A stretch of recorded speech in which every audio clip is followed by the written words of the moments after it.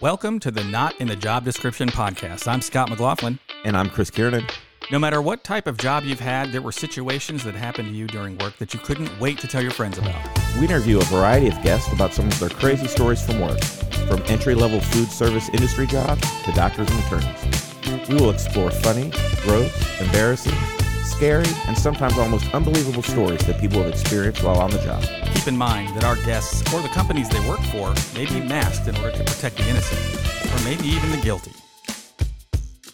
On today's show, we talk to Chris, who owns a crime scene cleanup business. Welcome, Chris. Thank you. Thanks for having me. Hey, Chris, how's it going? Good.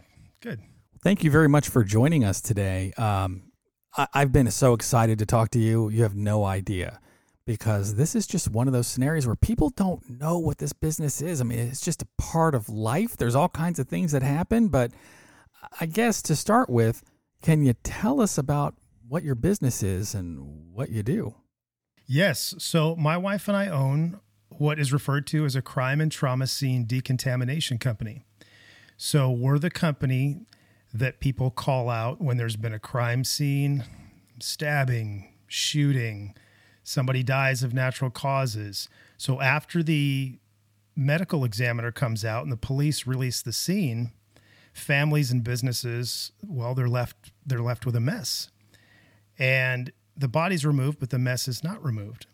So they need a professional company to come in and remove those contaminated materials and clean the scene to make sure that it's been properly disinfected and safe for people to move forward. That's very interesting. That's kind of how I suspected it was, but let me just ask this. Are there certain qualifications you have to be able to clean crime scenes and biological hazards? There are some federal standards in place. OSHA has some standards in place that, if your employees are going to be exposed to, if you're going to be exposed to bloodborne pathogens, you have to have OSHA compliance training. Now, it's very rare that OSHA gets involved at our level of work and the kind of work that we do, but it's important to make sure that you have that training. If you're going to be exposed to, hepatitis and HIV and all the other risk factors that go into this line of work, OSHA says you've got to have that training before you're exposed to it. Now, people have accidents and things happen at home, and a lot of people take care of their own stuff in their house. But as a business, we do have to have some OSHA compliance training. But in Texas, there's actually no regulatory authority that requires specific certifications or licensing to go do what we do. But if you're going to be competitive in this business and, get people to invest in you and make sure that you're going to do a great job, then you've got to train your people and have them keep up with annual training every year. Yeah, that certainly makes sense. And, everything that I've read about this business, it's beyond just the, they're trained and they know how to do the job and they can do the cleanup. But it sounds like because you're probably dealing a lot with families of victims or, of homicide or suicide, that's got to be like you have to be a little bit of a guidance counselor to them as well, or at the very least be able to know how to talk to families that have lost somebody. That's a really big part of it. It's a very delicate business. As you said, often we're in situations where, we've been in situations where there's family that just lost somebody to a shooting or suicide, and they're crying and they're muttering around the house, and you're trying to talk to them to get them the help they need, and it's delicate. You have to be careful what you say. You've got to have compassion.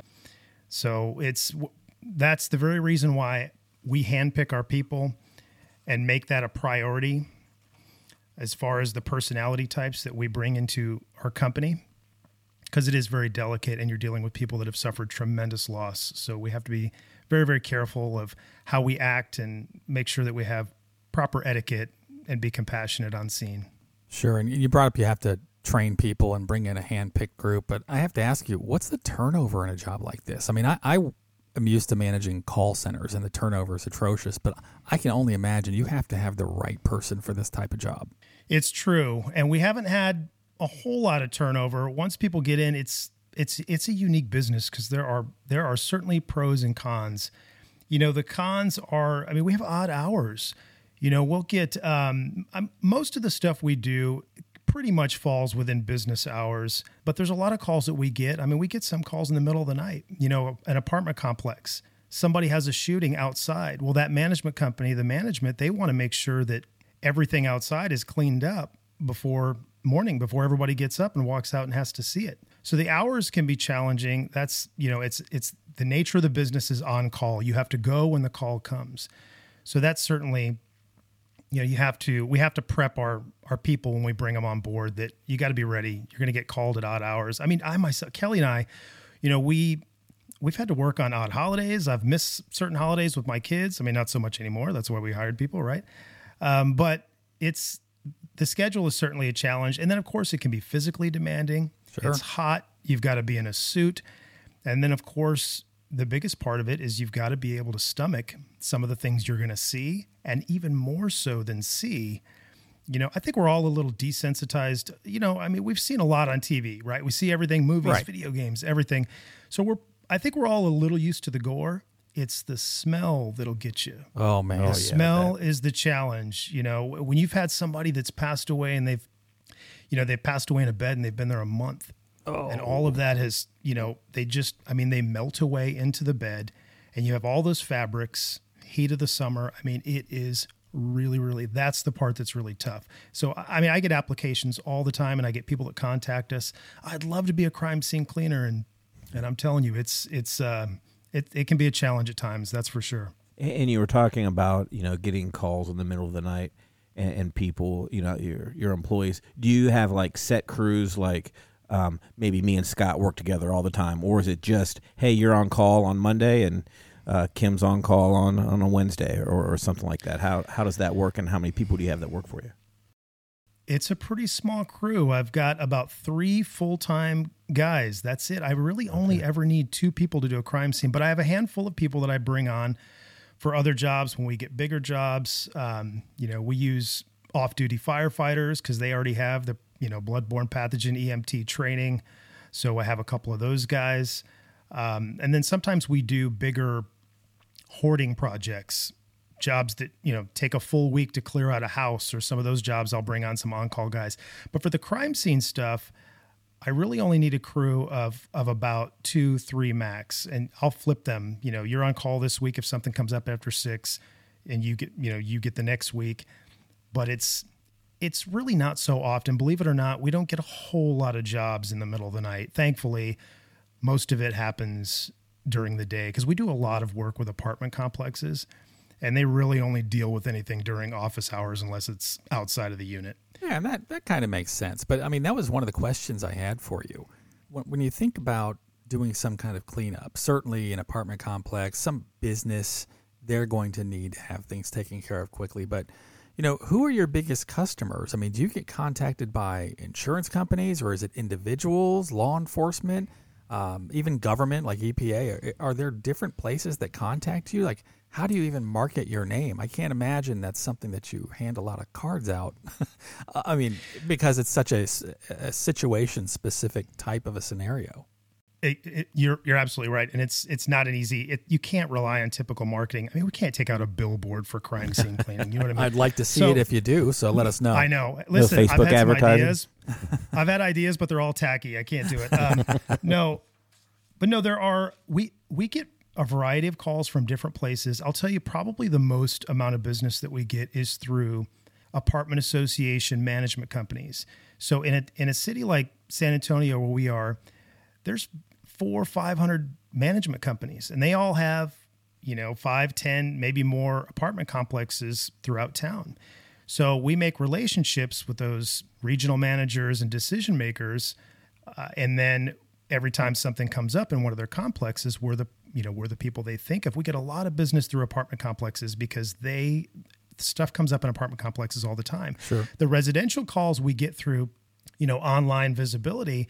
But when a family member calls you, if somebody tragically needs us and we go out and do a service for them, I mean, we're probably not, we're not going to hear from that family again. It's a one-time call. Right.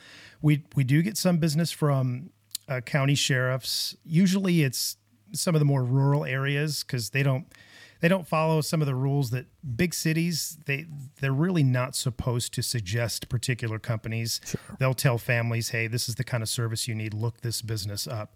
So it really does come from a lot of places. We get probably a smaller portion of our business comes from online visibility and those kind of leads.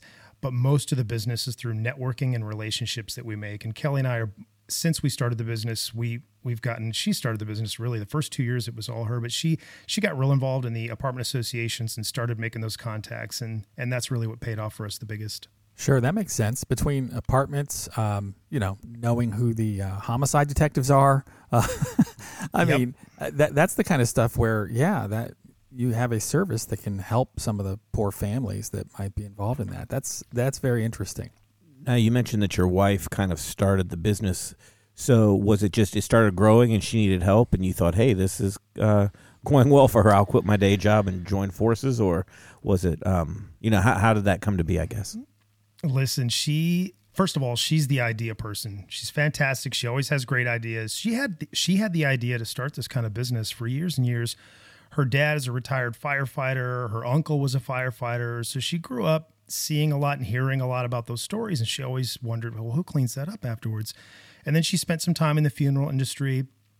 So finally, we'd only been dating maybe a year, and she told me about this idea, decided she was going to go for it. So she started it. And for the first 2 years, she was doing all the jobs basically herself. Her dad would come help her on certain jobs where she needed an extra hand. But for the most part, she did it all up until even 8 months pregnant with our firstborn. Wow. So that's when I kind of got, honey, can I help now, please? Yeah. Hang on a second, Chris. I got to stop you. I understand that when women are pregnant, sometimes things like smell are like on hyperdrive. How in the world could she be involved in this kind of business? It's called a World War II giant face mask to make sure she doesn't. I mean, she got the real gear. We use half mask respirators, and if you use those correctly and get them fit tested and make sure those are on properly, it really reduces the smell, at least while you're doing the job. But of course, once you go out, take your mask off, you're going to smell everything all over you. But That's a big part of it. And she has a super nose. She's like got to be part hound dog. I mean, I remember days I'd come home and I hadn't seen her in 6 hours and she'd tell me what I had for lunch. Did you have that catfish place again? So she has a really sensitive nose, and I was definitely surprised that she handled it as long as she did with just an N95. She definitely, when she got pregnant, she had to upgrade to the half mask respirator. Oh yeah. I would look like, one of those big Bell diving helmets. You would be like, is he in here to clean up, or is he going snorkeling later? Yeah, I don't think exactly. I could do it. Yeah, the smell's that's a big challenge sometimes, especially Texas and the Texas heat. I remember my first job that I came to her with. It was in Smithville, Texas, and this house was it was the oldest house in town, I want to say. I mean, really old, no HVAC system, pier and beam, wood. And the guy had died and he had been in there for over a month. Oh, and it was just contaminated a huge area of blood. And I'm going to get a little graphic, guys. This is the nature of business. Yeah, please do. Go for it. So it was literally a lake of blood and maggots. When we pulled up in front of the house and I stepped out of the vehicle, I could smell it all the way from the curb. Well, that's the thing I want to ask you. Was this guy in a neighborhood or was he out in the middle of nowhere? Because it seems like a month is a little long to not be found. Well, it's a neighborhood, but it was a small Texas town and there were very big lots. Okay. So, it wasn't right next to somebody. But as soon as I got, we're probably 100 feet he's probably 100 feet from the curb, from the street. And I could smell it as soon as I got out of the vehicle. It was rough. So it was rough. No, you don't need to be real specific here, but I'm just curious. If somebody dies at home, how does that, unless he hurt himself, how does that turn into a pool of blood? Or is it just natural that eventually the body starts to decay, or was there some kind of injury that caused that? If somebody dies maybe of natural causes, you mean, by themselves at home? Yeah. Yeah. So what happens is after maybe 24 to 48 hours, your gut has all this bacteria in it, and eventually that bacteria starts to eat the rest of your body. Yeah. And as it eats your body, all this gas starts to build up inside, and that's where the bloating comes from. And eventually that bloating ruptures, and that's when the smell gets really, really bad. That's when the flies come from. Yeah. that's where they really hone in on that. And then it becomes a much bigger mess. Once the flies start, then all of that gets much worse. Flies land in the contaminated area. They land on walls, windows, all over the house, and the maggots spread throughout the house, and it really takes off from there. But the rupturing happens after a few days, and then it starts to get much worse. Yeah, so I have to ask this question, and since you're being Sure. graphic, I think we have to do this. But when you get a call and somebody says, "Hey, either I've got somebody outside of this property I manage that half of them still in the street, or we have a homicide and we need you to clean it up." Like, how do you price these things? I mean, is it a set price? Do you have to bid on them? Is it just an hourly rate? Like, how does that work? We do. There are competitors. We do have to bid on them. There are certain management companies that we have a longstanding relationship with, and they just call us and say, "Hey, I need you to come out and do this." But the pricing is, we usually do a project price. And I think of certain things when I'm thinking about that. How long is it going to take? How much contaminated material? All the contaminated materials that are unsalvageable that we have to remove, those get cut up, removed, and put into fixed sized biohazard disposal boxes. They get taken to a licensed facility where they're treated as medical waste and disposed of legally. Yeah. I have to think about that. I have to think about what kind of surfaces are we going to clean? What might we run into? A lot of times we have to pull flooring. Well, how easy is that flooring going to pull? Are we going to run into some heavy glue? Is this a plank flooring that's heavily glued? Is this tile? Sometimes tile, sometimes the grout has cracks, holes, perforations. Fluids have made its way down to the subfloor. The subfloor is difficult to clean, and there's just a lot that goes into it. So I sort of have to guess. I have to guess, maybe how long I think this is going to take, how much material is going to come out of it, and any variables that could come up. But I usually charge a project price and then a certain amount for the biohazard containment, transport, and disposal. Okay. And have you ever come across a scene where you're like, why don't you just knock this thing down and start over? Absolutely. Yes, that's happened many times. Yeah, I can recall. So this wasn't a crime scene. I actually kind of was a crime scene. So I got a call from a couple. They asked me to come out and take a look at their trailer. They were living in a double wide trailer. Very, very nice people. They had lost their son in the Iraq War, 2003.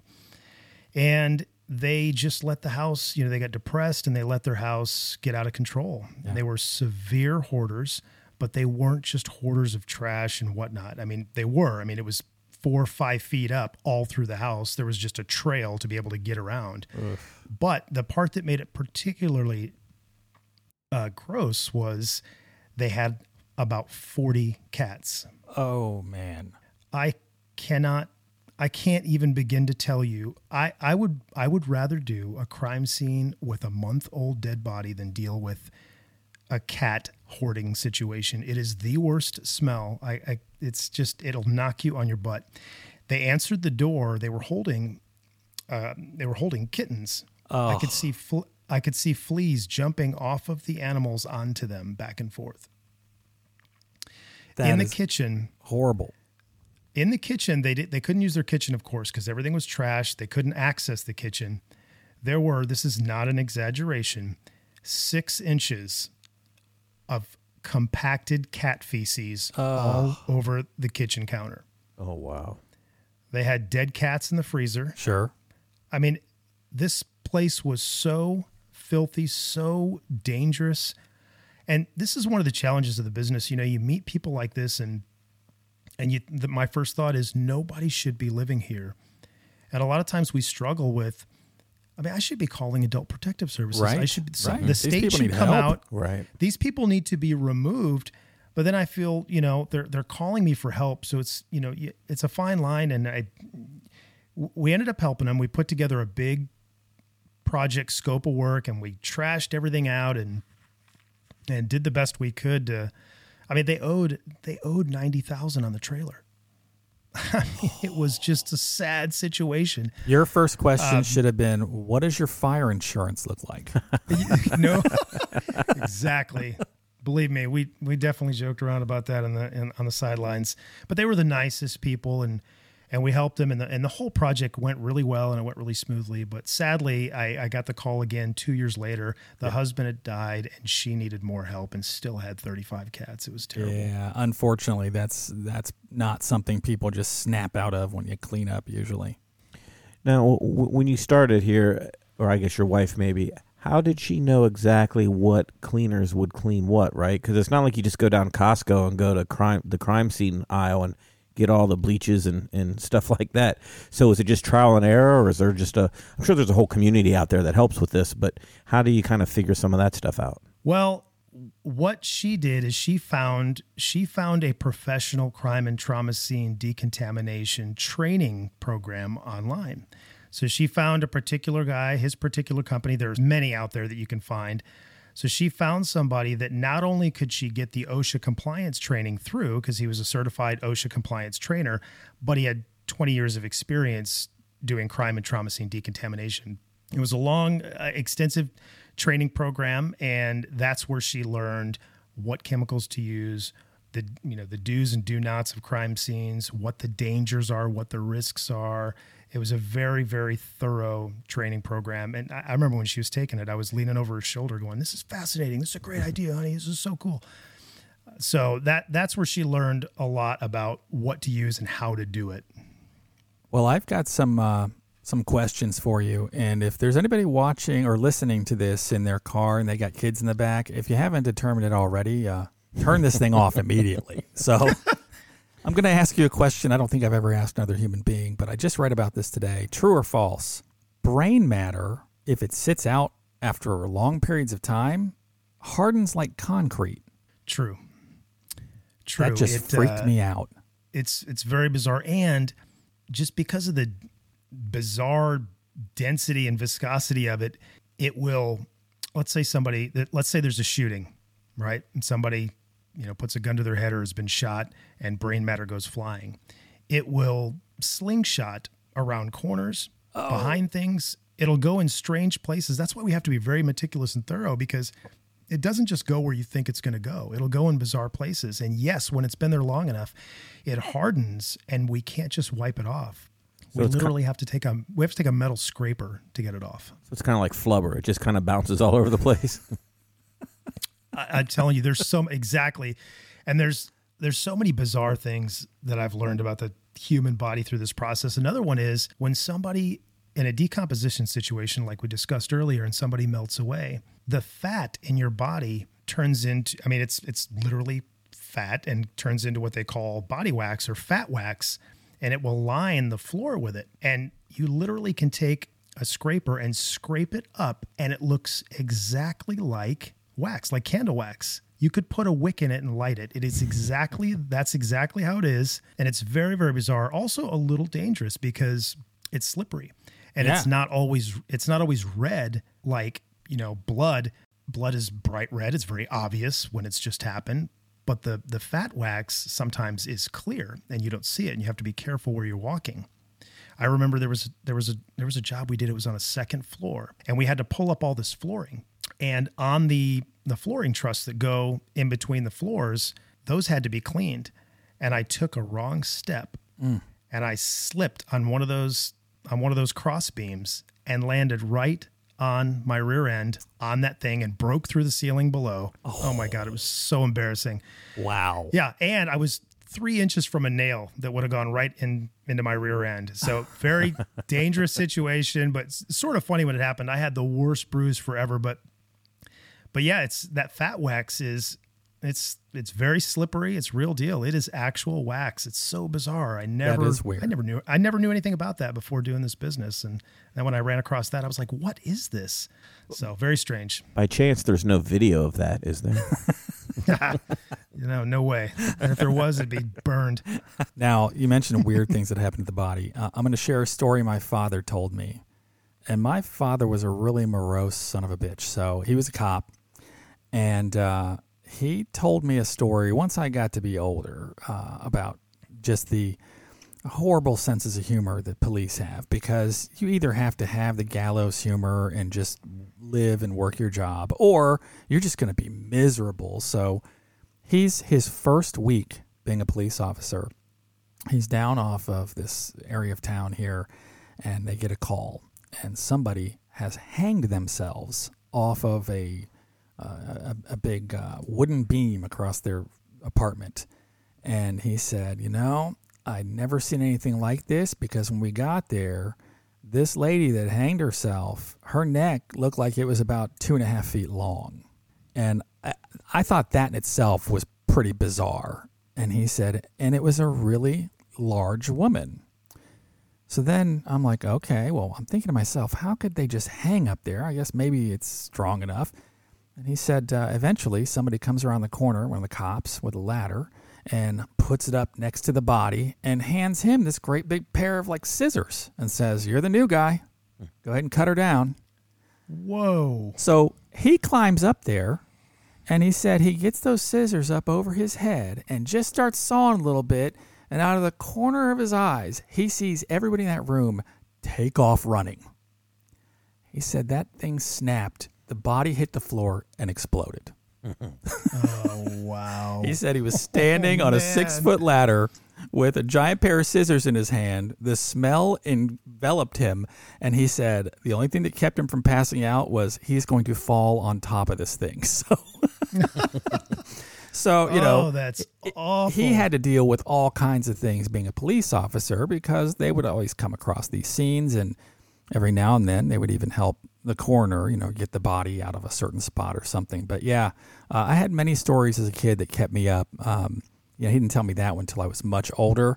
But there was a scenario one time where I was out. My father just abused me. I always had to do all the grass mowing and all the snow shoveling.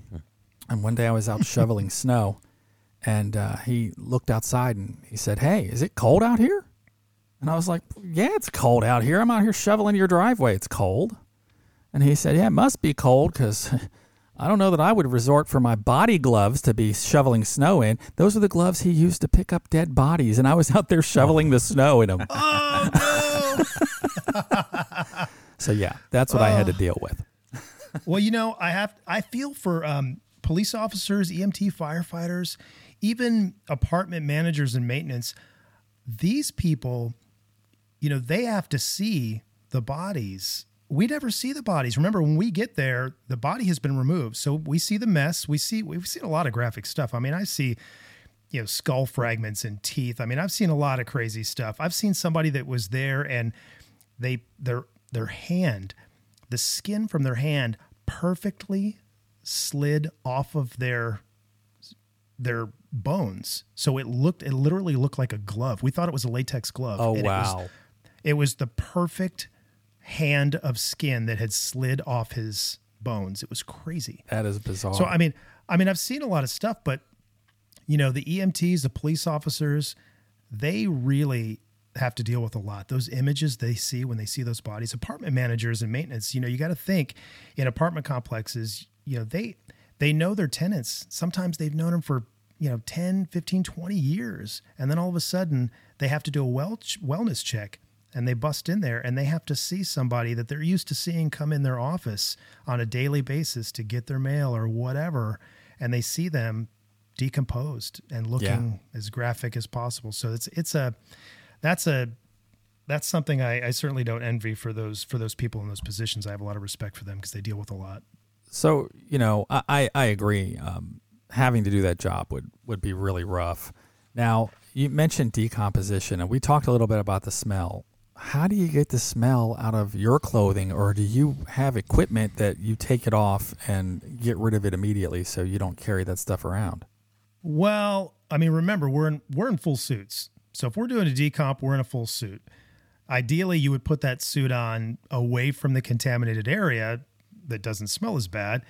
And then when you take your suit off, your clothes actually air out pretty quick. And if your clothes do smell, just a simple wash knocks it out. The hard part is the first time you smell that smell.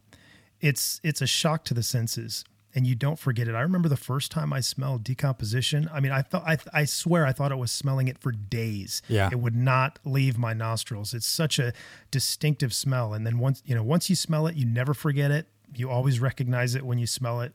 So, but yeah, no, it'll wash out of clothes pretty easily. So you mentioned you remember the first. Do you remember the weirdest scenario that you've had to come across? The weirdest. Or at least most memorable? Oh, I have so many others. I mean, that's the fascinating thing about this business. It is not an everyday job, obviously, and there's always an interesting story, and it's dark, and there's a lot of sad moments, but it's not a 9 to 5, and I've got a lot of great pictures in my phone. You know what I'm talking about? I'm sure. It's an interesting job. It is. And it's something that needs to be done. So it's not like you're killing these people so that you can get some business. I mean, this is a legitimate business. Of course. People have to have this. It's a necessary service. Yeah, absolutely. So yeah, it's a necessary service. Yeah. But no, we've certainly been in some strange situations. And I remember Kelly and I had to do one. This is one of those nights where we get a random call. It was a Friday night, and it was 10 o'clock, and we had to drive out to a small town about an hour away. And it was at a house, and they wouldn't meet us out there. They just told us how to get into the house because, of course, the family was traumatized by it. So they just sort of gave us directions. Go in the house. It was a suicide. So we get to the house, and first of all, I don't know how to describe it. It wasn't because we were going there to do a suicide. There was just this creepy vibe in the air. I mean, everything about that neighborhood was just, we both commented on it when we got there and we drove in. I was like, this is a very dark, strange neighborhood. And she's like, I know. So we get to the house, pull in the driveway. It's a long driveway. So we walk down the driveway, go in the back door. As soon as we walk in the door, on the right, there's a TV just with snow on it. Remember the old snow, like Poltergeist? Oh, yeah. Like the station shut down for the night? Exactly. It's just like, the station shut down. It's just snow. And then over to the left, we see this disheveled bed with a gun laying on it. And I'm sure it wasn't the gun that was used, but it was a gun nonetheless. So it's a creepy neighborhood. Right. We got Poltergeist on the TV. We got a gun in the bed. And then we go around and we see where it happened. And the guy was sitting in a rocking chair by the window, suicide, contamination, blood everywhere. Yeah. And just articles of his clothing and just everything about it just made it really creepy. And I remember Kelly telling me, I'm like, this feels so different than other jobs we've done. I want to get out of here. So of course I have to mess with her a little bit. I'm like, well, maybe it feels weird because the guy hasn't left the house yet. He's still here. He's watching us right now.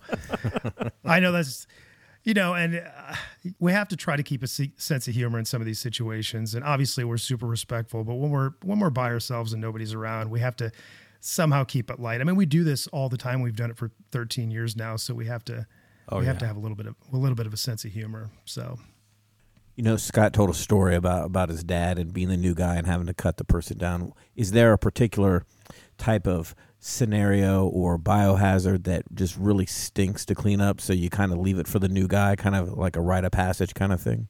Well, probably one of the worst things to deal with at a crime scene or at a hoarding job is when the electricity's been off and the fridge goes bad. Oh, yeah. Oh, man, it's so bad, especially if it's somebody that's got they're like a prepper and they've got a giant freezer full of meat. Yeah. Oh. It's really, really awful. The new guy always gets the bad fridge, that's for sure. Or the toilets that, we get toilets that are just unbelievable. Toilets will stop working and then people will just continue to use them until they stack up like a foot above the lid. I mean, that bad. Yeah. Well, you mentioned that's not all your business is to just do crime scenes. So, there are biohazard situations that happen everywhere. And I'm going to bring up something I'm sure Chris is familiar with. How about meth labs? Well, meth lab is that's a very specific scope of work protocol. It takes unique special training. We thought about doing that at the beginning and we were going to do it and decided not to.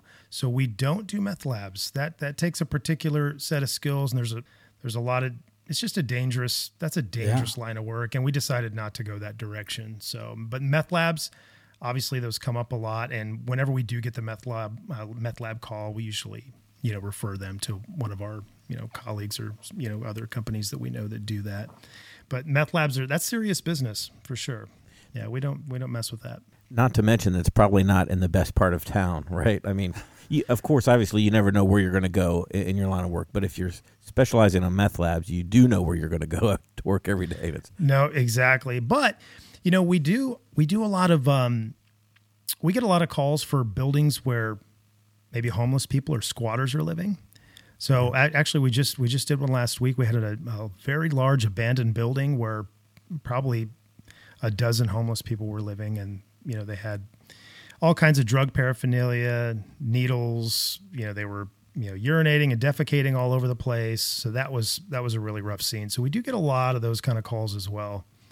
Those can be pretty rough. Got to be very careful. The thing with anytime you're dealing with needles or drug users, they'll put needles in places you don't expect. They'll throw them in little plastic trash bags or, styrofoam cups. And the thing is, if you're not cautious, people will start gathering up trash, throw it in a bag. And as they're walking it out, a needle pokes through the bag and sticks you in the leg.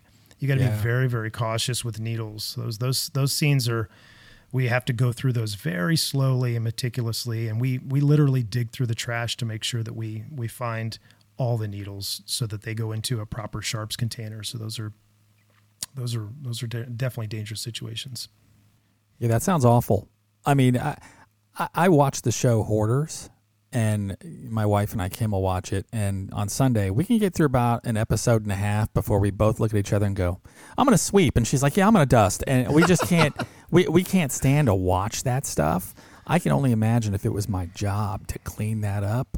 I don't know how I would do, man. I'd be like, all right, get the owners out of here, and someone bring me the, Bobcat, and I'm just going to push everything out the back door, because that's how I would start. Level it. Yeah, that's how I'd start. No, I feel the same way. Listen, like Kelly and I, we will never be hoarders, and it's a lot due to this job. I'll tell you what, we keep things nice and tidy around here. I mean, it's unbelievable. 13 years I've been doing this, and I still get into situations where I'm just shocked. I'm like, I can't believe anybody can live like this. I remember going to a house, and this woman answered the door in a robe, and it was another cat hoarder. There was, those damn cat people. Those damn cat people. Just look out for them. I know. And then would you believe it? I let my 4-year-old daughter talk us into getting a cat. I never wanted one because of those damn jobs. Pretty risky. We had, And now you have 10 cats? Never. But no, she was this lady was a cat hoarder, and this was a bizarre situation in general. She was like this overly happy, bizarre lady. The husband was a super creeper, long ponytail with a room with a chair. He was a hoarder and had a chair in front of a computer with nothing but porn movies around. Oh God. It was so gross. Yeah. So she comes to the door and answers. There's about, probably 3 inches of cat feces all over the floor. And she comes to the door, no joke, in flip-flops with it all over her feet. That is unbelievable. So gross. I don't know how people can live like that. We get a lot of hoarding work. That's another big part of our business. I mean, crime scene cleaning is kind of the meat and potatoes of our business, but we get a lot of hoarding jobs. Don't say meat. And I know. Why did I use that word? Listen, right after I said it, I was like, that's not the word to use for this. It's really not. So that brings me to my next point for you, though. I mean, you're talking about horrible accidents that disfigured some poor person and left parts of their body all around, or somebody who hasn't cleaned their house in 10 years and has 50 cats. Is there a point where you just get a call and you check out the situation and say, we're going to give this a pass? Not usually. If something looks that horrible, where I'm like, oh my gosh, this is going to be a nightmare. I'm just going to charge more for that. You know what I mean? If it's a nightmare, I'm just going to charge more. And listen, if they really want to get it done, then, but I mean, I have to charge accordingly. If it's a nightmare and it's that bad to where I'm almost not wanting to take it, I'm going to charge accordingly. Yeah. Right. I mean, that's what I have to do. But it's very rare that I would turn a job down unless it's something. If I think that it's too complicated and beyond the scope of what we can handle with our small company and staff, then I would do that. But I'm trying to think of an instance where that's come up, and I haven't had it yet. I mean, we've had a lot of bizarre jobs. We've had industrial accidents. I've had somebody who died in an elevator shaft that we had to clean. That was a rough one. I've had one where there was an industrial plant where this guy was working with they had some, I forget what the product they were doing. They were grinding something up like lime or something like that. Okay. And there's a big grinder on the top of this, apparatus, machine, whatever. Yeah. And the grinder spins and grinds all this stuff up. And it got stuck, and he's taken this long metal rod and he's trying to unclog, unjam this big grinder. And he didn't turn off the machine, disregarded every safety protocol there is, tried to do that. Well, the grinder caught this metal rod, and in an instant it wrapped around his hand and ripped his arm off at the shoulder. Oh man. That's the first time that we ever got called out to a job where we had to actually remove an intact body part. His arm was wrapped, this big construction guy's arm was wrapped around this grinder. Oh, man. And we had to peel it off and unwrap it off of this grinder and then decontaminate the area. That's rough. And that was a rough situation. But the bizarre thing about it is, we were working with OSHA on this, and it was a big, complicated job. And we thought, well, we need to call the family. I mean, maybe they want, and this guy wasn't dead. He was in the hospital. We need to find out, does he want his arm? Does he want to bury it? Hey, let me tell you, your arm's been with you your whole life. You guys have been through a lot together. Right. You know what I'm saying? He might want his maybe arm. his right arm or his left arm. Yeah. And maybe there's a ring on there he'd like to, give to a family member at some point. Exactly. Well, here's the kind of funny thing. He had a glove on, and we thought, well, let's take his glove off, see if there's any jewelry we need to get back to the family. We take his glove off. Guy's missing a finger. Oh, this guy never learns. This guy never learns. Unbelievable. Yeah. I mean, you can't save some people from themselves, obviously. No. But we called the family and we said, what would you like us to do? They said, nah, keep it. No, they said, get rid of it. Okay. So, but let me tell you, super bizarre, taking this giant arm and putting it in the bio box. And it's just a strange notion that you're driving down the road with some guy's giant arm in a box. Oh, no. And then it was late. I don't know if it was too late to go to the facility. So this big arm is sitting in a box in my driveway until the next day when I can take it to the facility. It was just so bizarre. That's funny. All right. I do have another weird scenario for you. And bring it. You guys are going to start to think that I'm a little too creative in some of my questions, but have you ever been called to a scene where you get there and there's clearly, there's been somebody who's died, and you get the idea that maybe the police haven't been called first? Like, is it possible that you guys have helped clean up a crime scene and you didn't realize that this wasn't already established as a crime scene? Like, maybe some gangsters killed some people and they were like, we shouldn't have done that in their living room. Can you come and clean this up? That is entirely possible. I have absolutely had that thought. There's certainly been a couple of jobs we've done in bizarre areas. And that's the thing is, they're the client. They call me and I just assume that it's been released and everything's been handled on the up and up. Here's how much it's going to, here's the situation. What would it cost to get this properly decontaminated? And I give them a cost and a scope and work to do it. I don't have any particular responsibility to make sure it's been called in. Maybe I should, but or this is a new area of business for you. You're welcome. I'll take credit for it, but you go ahead and clean up literally and figuratively. Yeah, I don't need to be tied in with the mob. I'm not going that route. That's for sure. You're known as the cleaner to the mob people. Yeah, exactly. I don't want that gig. That's for sure. No, there's definitely been some situations where this doesn't feel right. I wonder what happened here, or other situations where the police have settled it one way and we suspect another. There's been situations where it was called a suicide. Yeah, and there is blood all over the place in a way that looks. Yeah. This person stabbed themselves 12 times. Suicide. Yeah, exactly. Yeah. So there's certainly those situations. And there's other situations where we find evidence. We found That's what I was going to ask you. Yeah. Do you find evidence after it's already been taken care of from the crime scene people? Yep. Police have released the scene, and then all of a sudden we find a bullet. And of course we have to leave that alone, call the police, let them know, hey, we found a bullet. They say, set it aside. We'll come look at it. We'll come get it. There's a lot of instances where also we do crime scenes where the police leave all the drugs and guns in the unit. Oh, yeah, that kind of makes sense.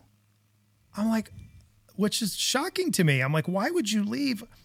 There's drugs all over the counter. Isn't that aren't they supposed to confiscate that and trash it? But we end up depending on who you're talking to, they they can't just remove things unless they have a search warrant. So that's a good point. I guess so. If it's after a certain time of night and they're not going to wake up a judge for a dead person, I imagine they're just like, oh, we'll do it later. Probably so. Yeah. I always wonder that. Like, why is this still here?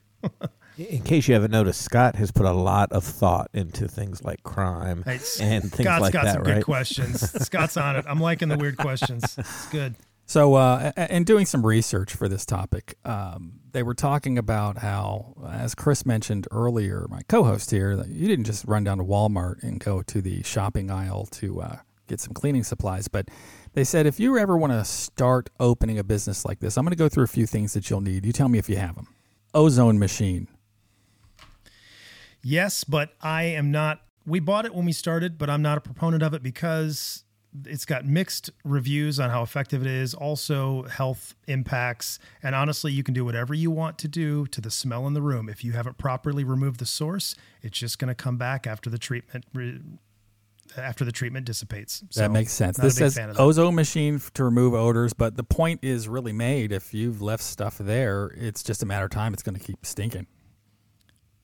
If there's source material still there, it's still going to smell. So we've got great odor treatments, but I never use the ozone machine. To really do it right, you've got to seal the windows, seal the doors, and just fog the place. And it's a pretty I mean, people have little ozone machines, but they don't do any good. How about a fogger? We've got some serious foggers. We definitely have some serious foggers. That makes sense. So that will get into tight places like air ducts and just odor removal in general. How about vapor steam cleaners for hard to reach places? That's not one I've used. Okay. No. Vapor steam cleaners, I don't use that one. Nope. Long scrubbing brushes and wet vacuums to clean up blood-coated surfaces. Yes. The wet vacs, I'm sort of on the other side of that one. So wet vacs, when you use them, especially in a situation where it's a decomp and the body fluids have such pungent odor, you're never going to get the smell out of the wet vac, and it's difficult to clean. So I am more of a proponent of using towels, paper towels, microfiber towels, and we sort of get it up that way. Now I use a HEPA filtration vacuum to get dried blood. Blood does this bizarre thing that it dries and becomes really, really flaky, where if it gets a gust of wind, it just turns into dust and goes everywhere. Okay. So you want to be very delicate with that, and we use a HEPA filtration vacuum for that. But I don't use the wet vac very often. I have one, I just don't use it. All right. How about hospital-grade disinfectants? I think that's a given, right? Oh, yeah. Yeah, we have the best disinfectants. Enzyme solvents to kill bacteria and viruses and liquefy dried blood. Once we remove blood and body fluids from the surface, we can go straight to disinfectant. We'll use enzymatic digesters when we're trying to go next level with some odor treatment, sometimes on slabs and concretes, surfaces that are porous that we really can't get to the bottom of, because you can only do so much from the surface of concrete. So the enzymatic digester, yes, we keep some on hand, and we use it for certain circumstances. Sure. All right. Putty knives and razor blades to scrape up materials and cut out contaminated sections of carpeting. All day long. Absolutely. Tons of them. I thought it was interesting. They said hammers, sledgehammers, saws, and paint brushes. Okay, that's true. All of that is true. So there are many instances where we have to demo subfloor, second floor in houses, usually plywood. If somebody's been there a while, it's going to get to the plywood, and once it's soaked into the plywood, it's going to compromise the structural integrity. It's going to continue to smell, so that plywood has to be cut out. Or in the case of apartment complexes, we have lightweight concrete, and it's very porous, and fluids can get into that. So we'll have to use a roto hammer or hammers, wedges to get some of that subfloor out when necessary, or to get into walls, sheetrock and stuff like that. So I'll tell you one quick story. So we had a second floor apartment. The guy died. He was there a month.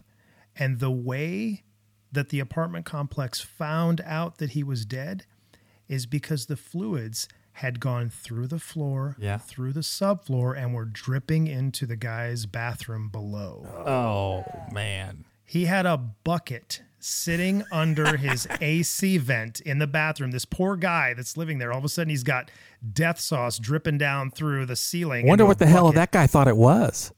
I'm sure when he smelled it, he had to put 2 and 2 together. I would hope, I would think. But yeah, I mean, I'm sure you're probably right. The first couple of drops, he's like, "What is that?" I wonder if he touched it. Time out on that. Did you call it death sauce? It slipped out of me. I'm sorry. That's a tacky term. That Hey, it's just a term. It's just a apologize. term that they use, in the business. You don't know these things. You've given me a lot of potential band names today. Hand of Skin, Death Sauce. I can't wait. Sorry. We've got some good metal band names going here for sure. I think so. Yeah, I think so. Yeah. All right, Chris. Easiest job that you get. Switching gears, I have to ask that one. What's the easiest job where someone calls you and you're like, "Oh, done and done"? Probably when somebody has a little bit of blood on some carpet. You just cut the carpet and pad out, disinfect, done deal. It takes 15 minutes. Those are real easy. Or obviously a little bit of fresh blood on tile, super easy. Those are no-brainers. We also do, when the pandemic started, we started doing COVID disinfections. We were doing COVID disinfections all over the state, actually. That was, those aren't difficult. Yeah. We're just going in and, fogging all the exposed surfaces, wiping down common touch points, but you've got to have the proper gear, proper equipment, proper disinfectant for that. Those are pretty easy jobs. But yeah, a little bit of blood on carpet, no sweat. That's easy stuff. So I would be doing my wife a disservice if I didn't ask this question. What's the best way to get the mildew off of the grout and the caulking in our bathroom? Because she scrubs and scrubs and it's still there. Yeah, I don't know about that one. You ain't cleaning up mildew, Chris. Well, at least I can tell her I asked a professional. I don't know what else to do. Well, no, we do. We actually do mold remediation, but nobody ever calls me to get, can you scrub the mildew out of this tile? It's usually like, hey, this entire wall's bad. Can you remove it? Yeah. So no, the mildew, but you can go to janitorial places like Cleaning Ideas and get yourself an antimicrobial and just spray it down. And that'll at least kill whatever's on there and then scrub it. I'd kill it first. Yeah. We've tried about everything. Yeah, I'm sure. How's your fire insurance? Never mind. So I asked you about the easiest job. In hindsight, what's the toughest job you've had? All right. I would say the toughest job that we get is when you find a massive hoarding situation where somebody has also died and decomposed on top of. Ooh. I'm sure there's cats involved in a lot of those as well. Oh, don't add to my nightmare. That has not happened yet. It hasn't happened yet where I've had hoarding, decomp, and cats. God help me. I hope that doesn't happen, I did not just speak that into existence. You'd better not have jinxed me into a phone call tomorrow. So, no, that actually just happened a couple weeks ago. We had a really bad hoarding unit, and the gentleman passed away on top of the hoard. It took us half a day to clear out enough stuff just to reach the contaminated area. So it went all the way through the trash and then spread on the floor. That makes sense. That was rough. And then the other one that we run across that we haven't touched on in this conversation yet tonight is we do a lot of jobs where the roaches are so bad that pest control won't go near it until it's been cleared out. Oh, I would treat that with a flamethrower, man. I'm sorry. Listen, and if you want to, I'm willing to do it. I have an amazing video that will make your skin crawl, and I'll send it to you guys if you want it. Oh, I'm so intrigued. Yeah, I've got a great video, but I've never seen anything like this. It was a hoarding unit. The trash was probably, couple 2-3 feet up, bottles, food trash, but there were roaches. You couldn't, not 3 inches on the wall didn't have a roach on it, crawling alive all over the walls, collecting on the door frames. When the camera pans down and looks at the trash, there's just roaches writhing through all over the trash. It's the most roaches I've ever seen in my life. And I got to give my team credit. They went in there and knocked that out. They trashed it all. They had suits on all the way to their lips, but they were completely covered, but they did a great job. They trashed it out. It was, I've never seen anything like that. With that many roaches, if you'd have just let it go a couple weeks, maybe they're just eating everything. Maybe they just cleared it out for me. Yeah, Yeah. It's an I idea. feel bad for the people next door. Like people that are living like that, especially in an apartment, you've just wrecked the whole building. Oh, 'Cause yeah. as soon as that gets cleared out, those roaches are going to go into neighboring units. It's such a nightmare Yeah. for property management companies. That and bed bugs. Bed bugs are awful situation to deal with. Listen, we've had people on here who, some friends of mine who've bought multi-unit places. And when they were buying them, I would make the comment to my wife, like, wow, those guys got their shit together, man. They're buying like this unit. It's got 8 units to it.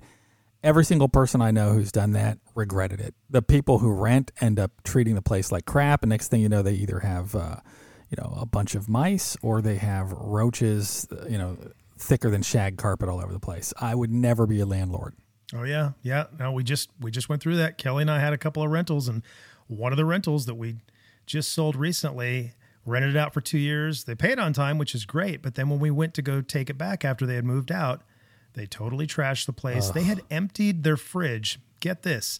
They took a baby, like a kid's playpen, and they put it by the street with all of the food trash in their fridge and freezer. Oh my gosh. They had rotten raw chicken. It was 105 degrees. It was unbelievable. It was so, I literally had to call my crime scene cleaning team in to clean our damn rental. It was that bad. To clean up garbage out in front of the house. Yeah. Yeah. It was terrible. Did you get the employee discount? Yeah. You know it. You know it. Well, again, thank you very much, Chris, for talking to us today. This is the part of the podcast where I ask my co-host, Chris, what did we learn today? Yeah, I learned that fat wax is very slippery. It is, and it makes a hell of a candle. That's true. Indeed. Today, I learned that if I should, accidentally kill somebody, all I got to do is get rid of the body, and I can call Chris, and he'll clean the place up, no questions asked.